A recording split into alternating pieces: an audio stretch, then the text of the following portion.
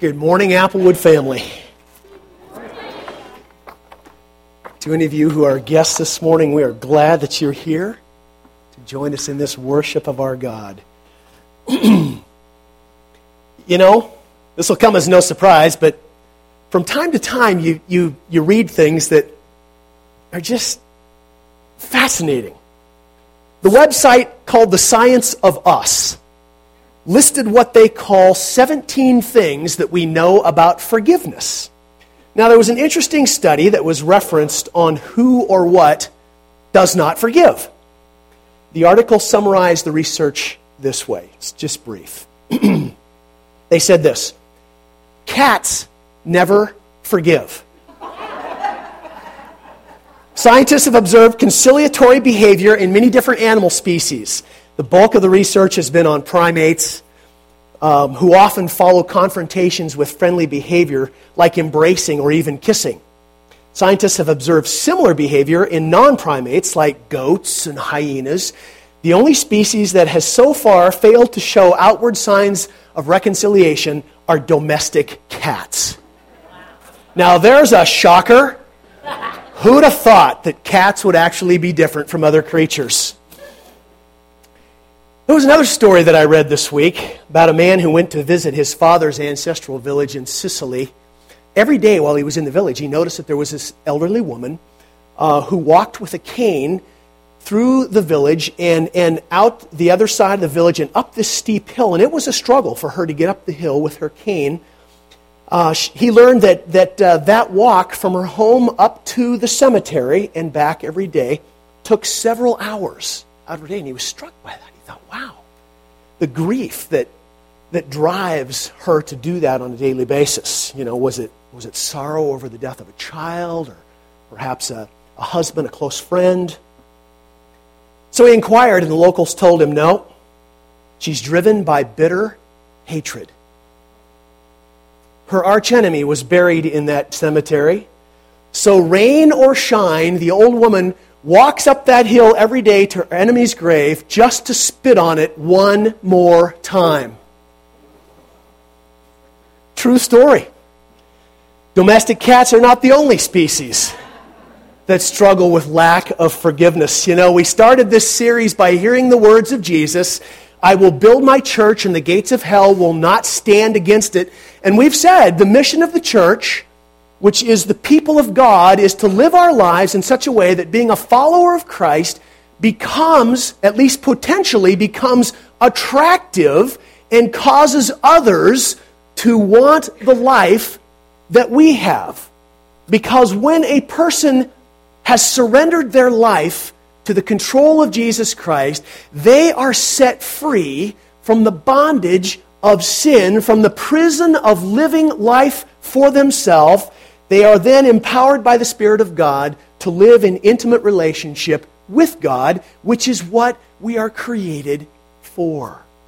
And so we're learning in this series, I trust, that this prayer that Jesus taught his disciples both then and now, it is a guide for our prayer life, which is our lifeline to God as his people, given by Jesus to his followers so that they could experience, listen to this, so that they could experience the same level of intimacy that Jesus experienced with his Father.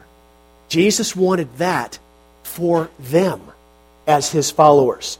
For them and for us. When God's people experience intimacy with their Heavenly Father, then they will become the presence of that church that Jesus is talking about when he said the gates of hell aren't going to stand against it.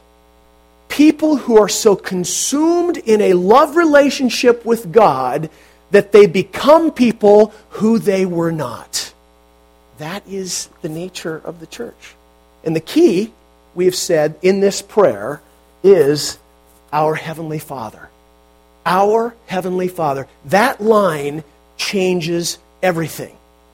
And I've said to you, it is the position out of which God's people pray. we are the only people in the world as children of God, redeemed by Christ Jesus, who get to address the Creator of the universe as Abba Father, and it gets His attention. And I'm afraid sometimes, for myself, and maybe you can relate, that is an incredible privilege that I get probably a little too comfortable with. And so, Abba Father, Abba, Papa, means that we are more than followers. We're His children, sons and daughters of God, siblings of Jesus, the firstborn Son. And a willingness to believe that is what God has done for us, and to pursue a vital relationship with Him will then, it'll ground our prayers in the truth of His holiness. We've said that's what puts Him way beyond anything in this life that we can think of as good and worthy of having. And as we learn that and grow into that more and more and more, we will then long for the values of His kingdom to rule the earth. May your kingdom come. We will long for His will to rule the life of every individual. May your will be done on this earth, because God's kingdom is a place that is worth living in, and His will is worth doing. But we're not going to believe that unless we are pursuing that relationship of intimacy with the Father that is empowered by the Spirit of God, which is a gift from Him at our salvation. And we talked last week, as far as our needs go, give us today our daily bread. We trust Him to provide for us because that is what a good Father does. Give us what we need to live today. Daily bread. Just the basics, Father. Just keep me alive so I can just keep on keeping on for You and for Your glory. When God is the great passion of our lives, we pray out of a place of great satisfaction in Him and confidence that He will provide what we need. And of course, we find ourselves living in a culture that makes that a huge challenge. But that is a call to intimacy for the children of God. And so this morning, we turn to the next petition in the prayer. Buckle up, my friends. This is a zinger. As a friend said this morning when they walked into church, forgive us our sins as we forgive those who sin against us. Oh boy. Yeah. So, let's stand, read the prayer that Jesus taught us to pray. We're going to include again His introductory remarks, and then we're going to include the commentary for a couple of verses that come right after this prayer in Matthew 6. Here we go. And when you pray, do not keep on babbling like pagans, for they think they will be heard because of their many words. Do not be like them, for your Father knows what you need before you ask Him. This, then, is how you should pray. Our Father in heaven, hallowed be your name. Your kingdom come. Your will be done on earth as it is in heaven. Give us today our daily bread, and forgive us our debts as we also have forgiven our debtors. And lead us not into temptation, but deliver us from the evil one. For if you forgive others when they sin against you, your heavenly Father will also forgive you. But if you do not forgive others their sins, your Father will not forgive your sins. My brothers and sisters, this is the word of the Lord. Go ahead and be seated. Rachel, let's put those commentary verses back up, can we?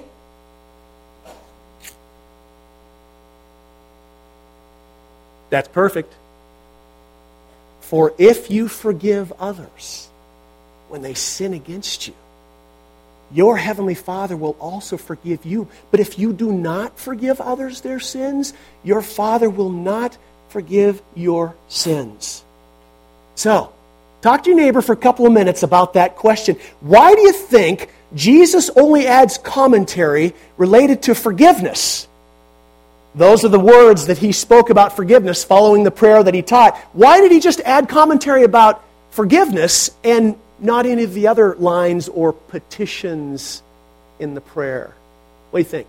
See what your neighbor thinks. Okay, let's talk about it. Shouldn't take too long, really, if we're being honest. What do you think? Why the commentary on forgiveness, but nothing else from the prayer? Come on, someone be honest. Yeah. Or no mental health issue. Just being a creep. Which, of course, I never am in anyone's life, so I can say that as a source of authority. Yeah. What do you think? Is this easy? Good heavens, no. It is stinking hard. And I think Jesus, knowing the heart of people, thought that he probably ought to come back and just add a little bit more clarification. In the event that you didn't hear this, folks, let me just expand on it a little bit. Absolutely. And I think, and we'll talk just a bit more about it, is that, could Jesus really separate what he knew was coming in his life from what he was teaching his followers at that point? Forgiveness is at the heart of the gospel. And so let me remind you again. Andy, is that a comment back there? I see that hand. Relationship with God. Okay. Man, this is great. All right, well, I've got another hour and a half for my sermon, so just, can you imagine the struggle? I think it's so important for us to remember that this prayer is Jesus' invitation to intimacy with God, as we've said many times, to address God as Father. It's a level of intimacy that I think ought to take our breath away when we really understand how it was provided. And we know that. Those of us who've been in the church for any time at all, those of us who grew up in Sunday school, at the heart of the gospel is forgiveness that flows from the love of God. Would you not agree? So the word gospel literally means good news. Well, good only makes sense if something wasn't good. And that's what Scripture clearly teaches us. Listen to Paul's words to the believers in Corinth. He said, if anyone is in Christ, the new creation has come. The old has gone. The new is here. All this is from God, who reconciled us to himself through Christ and gave us the ministry of reconciliation. Listen to what that ministry is. That God was reconciling the world to himself in Christ, not counting people's sins against them. That is forgiveness. And he has committed to us, his people, his followers, the message of reconciliation. We are therefore Christ's ambassadors. As though God were making his appeal through us, we implore you on Christ's behalf, be reconciled to God. God made him who had no sin to be sin for us so that we might become the righteousness of God. Those words, not counting people's sins against them, that is a description of God's forgiveness through the death of his Son. Forgiveness is at the heart of the gospel. The good news is that we can be forgiven for our rebellion against God that is resident in our hearts from day one. That's the gospel. And I believe the reason that Jesus returns to the theme of forgiveness at the end of the prayer, adding some of that commentary, is because forgiveness is what makes our relationship with God possible to begin with. And I forget that. When I struggle with forgiving others, I struggle with not extending that forgiveness to them or putting boundaries around my forgiveness. I am forgetting that it is the open-hearted forgiveness of God that is the very reason for my salvation. We need to agree with God that we are forgiven. And based upon our faith that we have placed in his Son, I think it is then daily confession that fuels the intimacy that Jesus invites us to have with the Father, because he knows that it's the tendency of our hearts, even the redeemed heart, is the tendency of our hearts to minimize our sinful actions and elevate those of others. Your sins are so much worse than mine. And if you don't believe me, let's just talk about it. I'll convince you.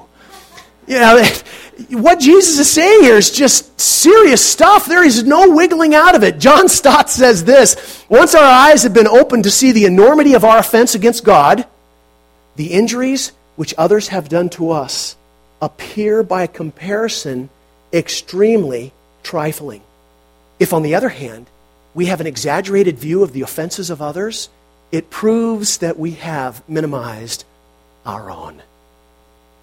I think it's that reality that makes this teaching of Jesus so important for us, brothers and sisters. We must understand forgiveness through the eyes of the one who suffered and died in our place.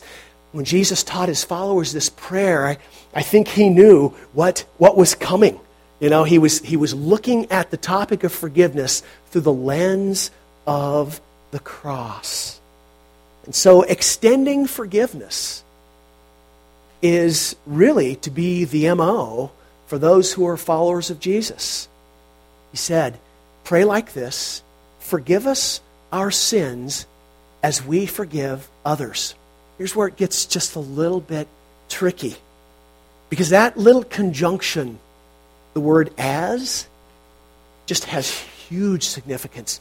It's joining the two halves of that statement so that Jesus is setting up a comparison, I think, between the way we forgive others and the way God forgives us on a daily basis. Now, it's important here that we remember that Jesus is addressing his followers. He's not talking here about forgiveness that leads to salvation. I think Jesus has in mind intimacy with the Father. We have been invited into this relationship of intimacy with the Father, child intimacy with God, made possible by God himself, who has forgiven our treason against him. So when we don't forgive, we are making a mockery of the great sacrifice that God has made for us. That, I think, is what drives what Jesus is saying here.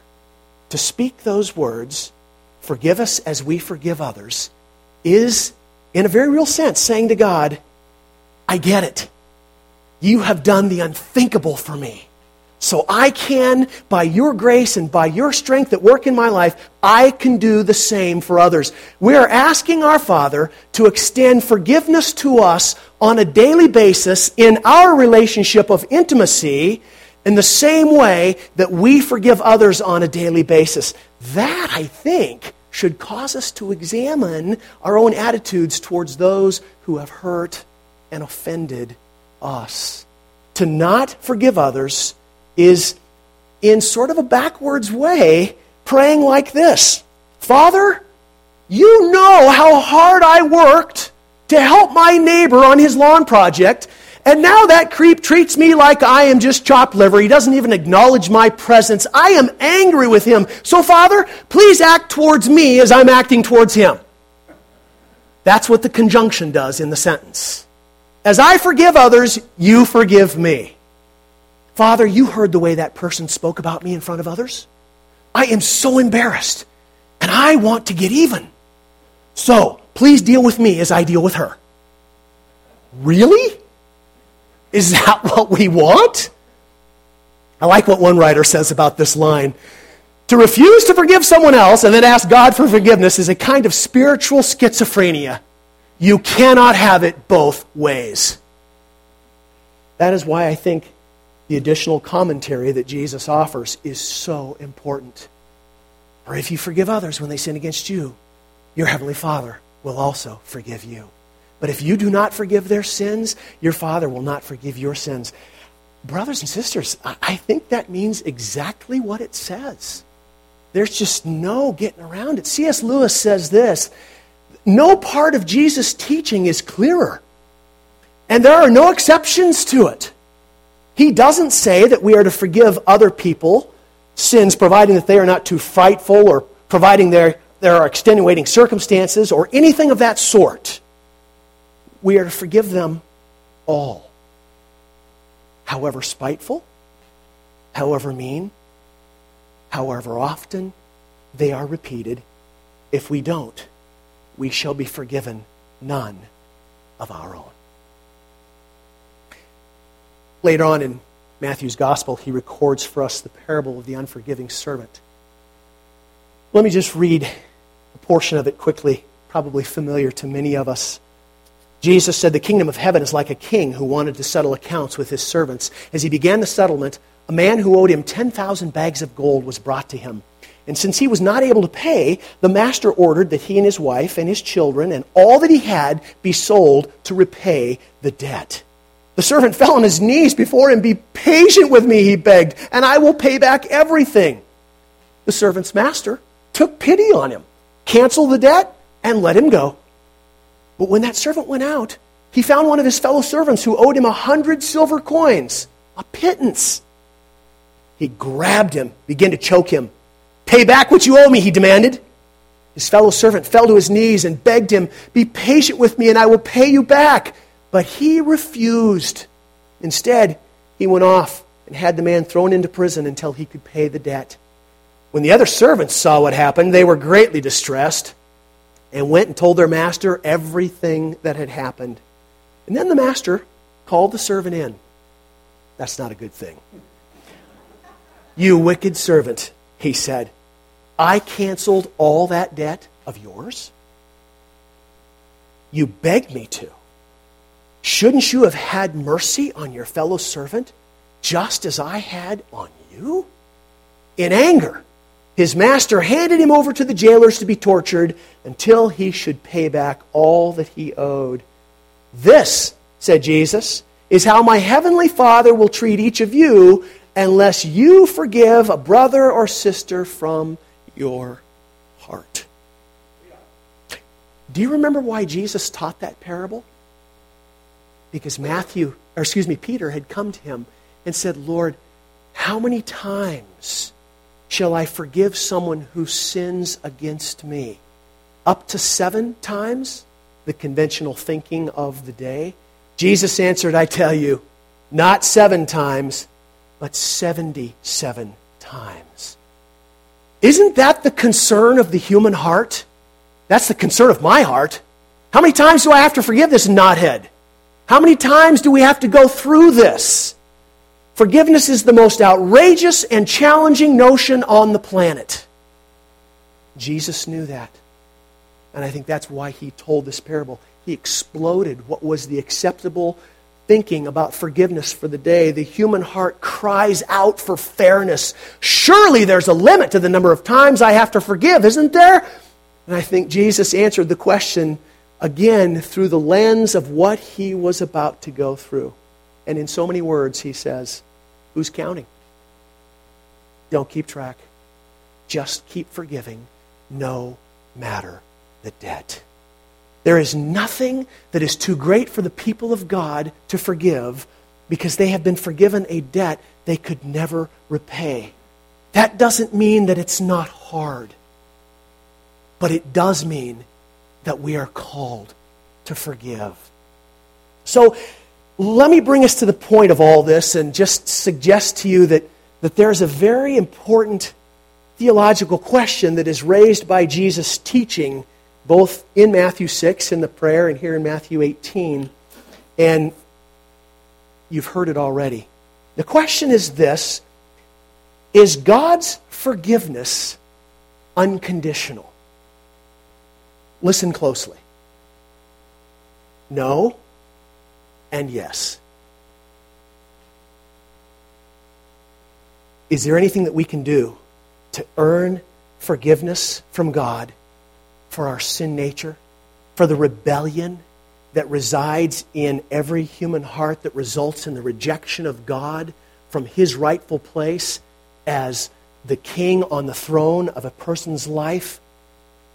No, there is nothing that we can do to earn that forgiveness. That is grace. That is pure grace. But again, these words that Jesus is speaking, both Matthew 6, Matthew 18, He's speaking to those who are His followers, those who have been granted status as children of God, because He encourages them to address their Heavenly Father. They have been granted that status by God's love and grace alone. And so then, you know this. What does that status allow his children? It's the theme in our sermon series. I've already said it this morning. Intimacy with the Father. Intimacy with God. Jesus is saying that to withhold forgiveness of others for their sins they commit against us puts us at risk of being imprisoned by our daily sins that can break intimacy that we have with God as Father. And that our Father will allow the natural consequences of not forgiving to break that intimacy with us. You know, in Jesus' parable, the king did not take everything that servant had. That was his first threat. He was going to take his family and his children, and he was going to sell it all so that the debt could be repaid. The man begged him for mercy, and the king decided to cancel his debt. Second time around, the king didn't require family and everything that he had. He had been granted a gracious, amazing gift. But instead, because he didn't seem to understand the enormity of his forgiveness, the king threw him in prison to be tortured by the jailers. Interesting Greek word there. It is literally the torturers. He literally turned the man over to the torturers. Who are the torturers?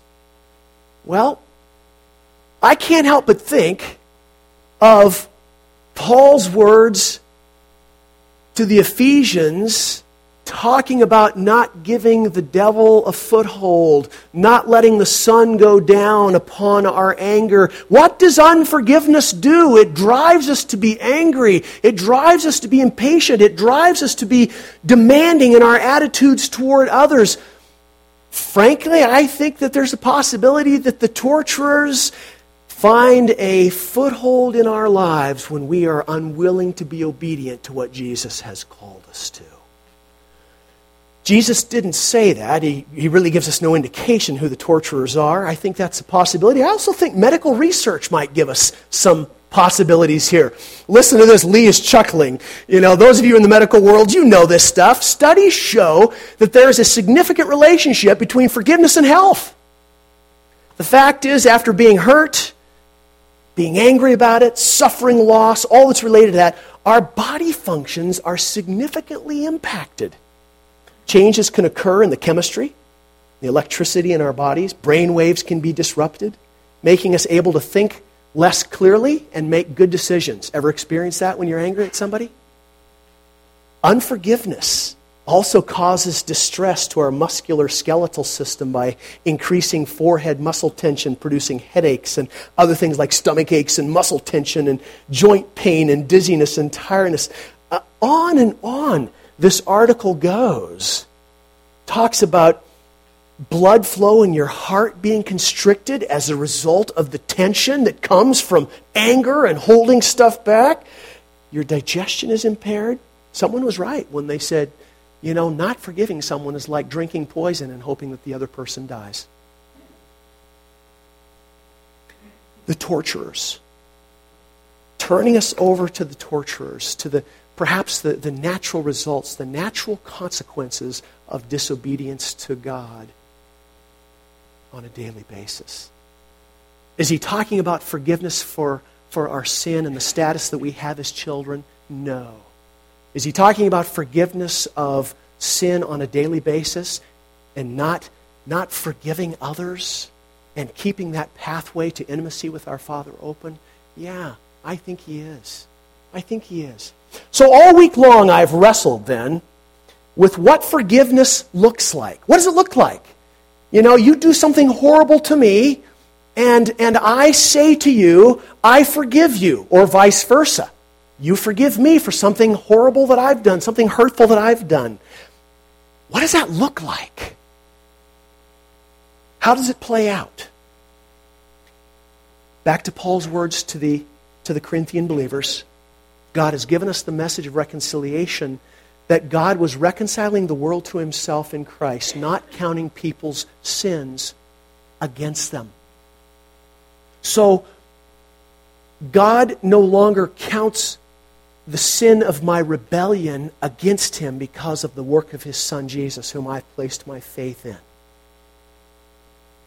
If God is no longer counting my sins against me, then it seems to me that the call for us as God's people is to not count the sins of others against them. So when we forgive someone, it seems to me that we're not going to keep a record. That we're not going to write them off, even though they have done that same thing 69 times. But then who's counting, right?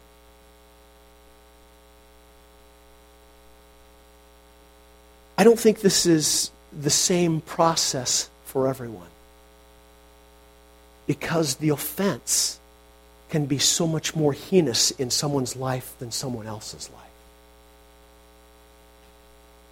And I recognize that some of us here have experienced things done to us at the hands of others that are just really unspeakable. But Jesus' words include those things. And so it seems to me that what we come back to is what we've said all along, and that is that in this relationship of intimacy that we've been invited into with our Heavenly Father, we have also been given the Spirit of God to prompt and to push and to nurture and to encourage and to remind us of the truths and to convict us when we are walking outside of the truth. Jesus said, "This is how my Heavenly Father will treat each of you unless you forgive one another from the heart." That caught my attention earlier in the week. What does it mean to forgive from the heart? I can say the words, that's forgiveness from my mouth. But what does it mean to forgive from the heart? It seems to me that the heart, certainly in the Scriptures, the heart is the place of our emotion. The heart is the place of our feelings. The heart is the place where we are vulnerable. And I think Jesus is suggesting to us that if you want a barometer on how you're forgiving from the heart, how are you in terms of thinking about being open to that person who has hurt you?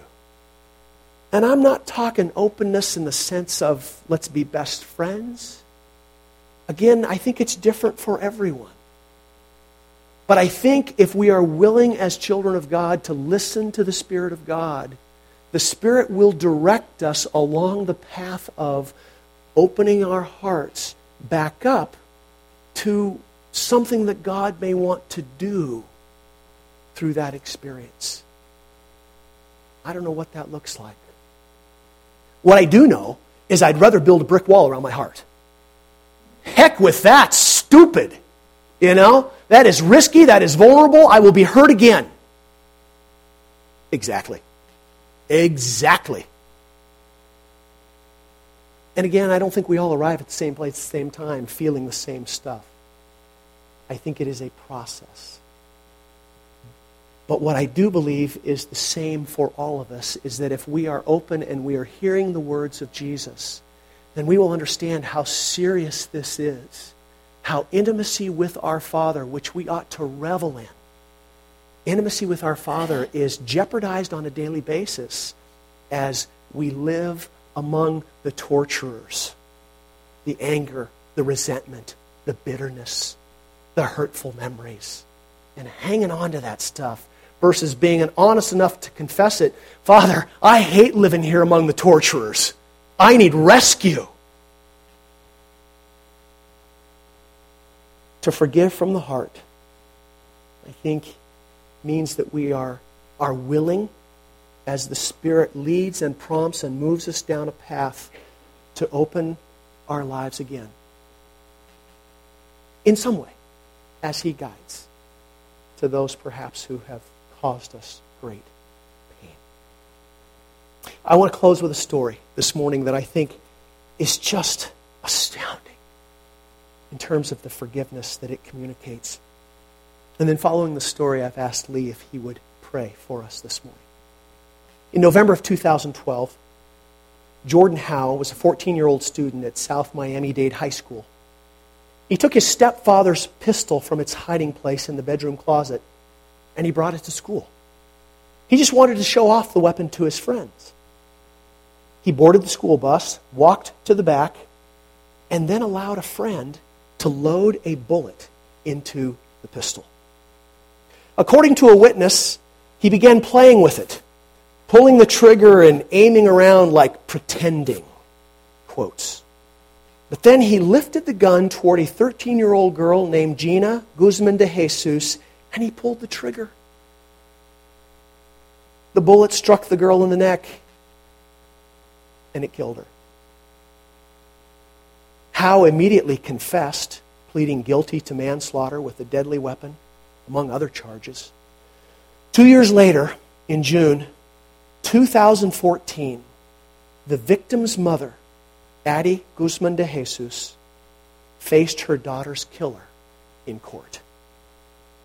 But instead of rage and revenge, she gave Jordan Howe a tearful hug. "I'm sorry," he stammered as she wrapped her arms around him, fighting back his own tears. It was part of an extraordinary gesture of forgiveness from a grieving mother who also blessed a plea deal that will allow this young man to avoid prison. Miami-Dade Circuit Court Judge Ellen Sue Venzer said, "In 20 years, I have watched human tragedy unfold in this courtroom. I could have never imagined a victim's mother embracing her child's killer." The young man will remain under the supervision of the Florida Department of Juvenile Justice until he reaches 21 years of age. He must also speak to schools about the dangers of gun violence at least 12 times a year. And he must do that alongside of the mother of the girl that he killed. In light of the unusual display of forgiveness and the gracious sentencing, the judge had these final words to the young man. "I hope and pray you do not squander this opportunity you've been given." Brothers and sisters, let us not squander the opportunities that God has given us through His forgiveness. Amen.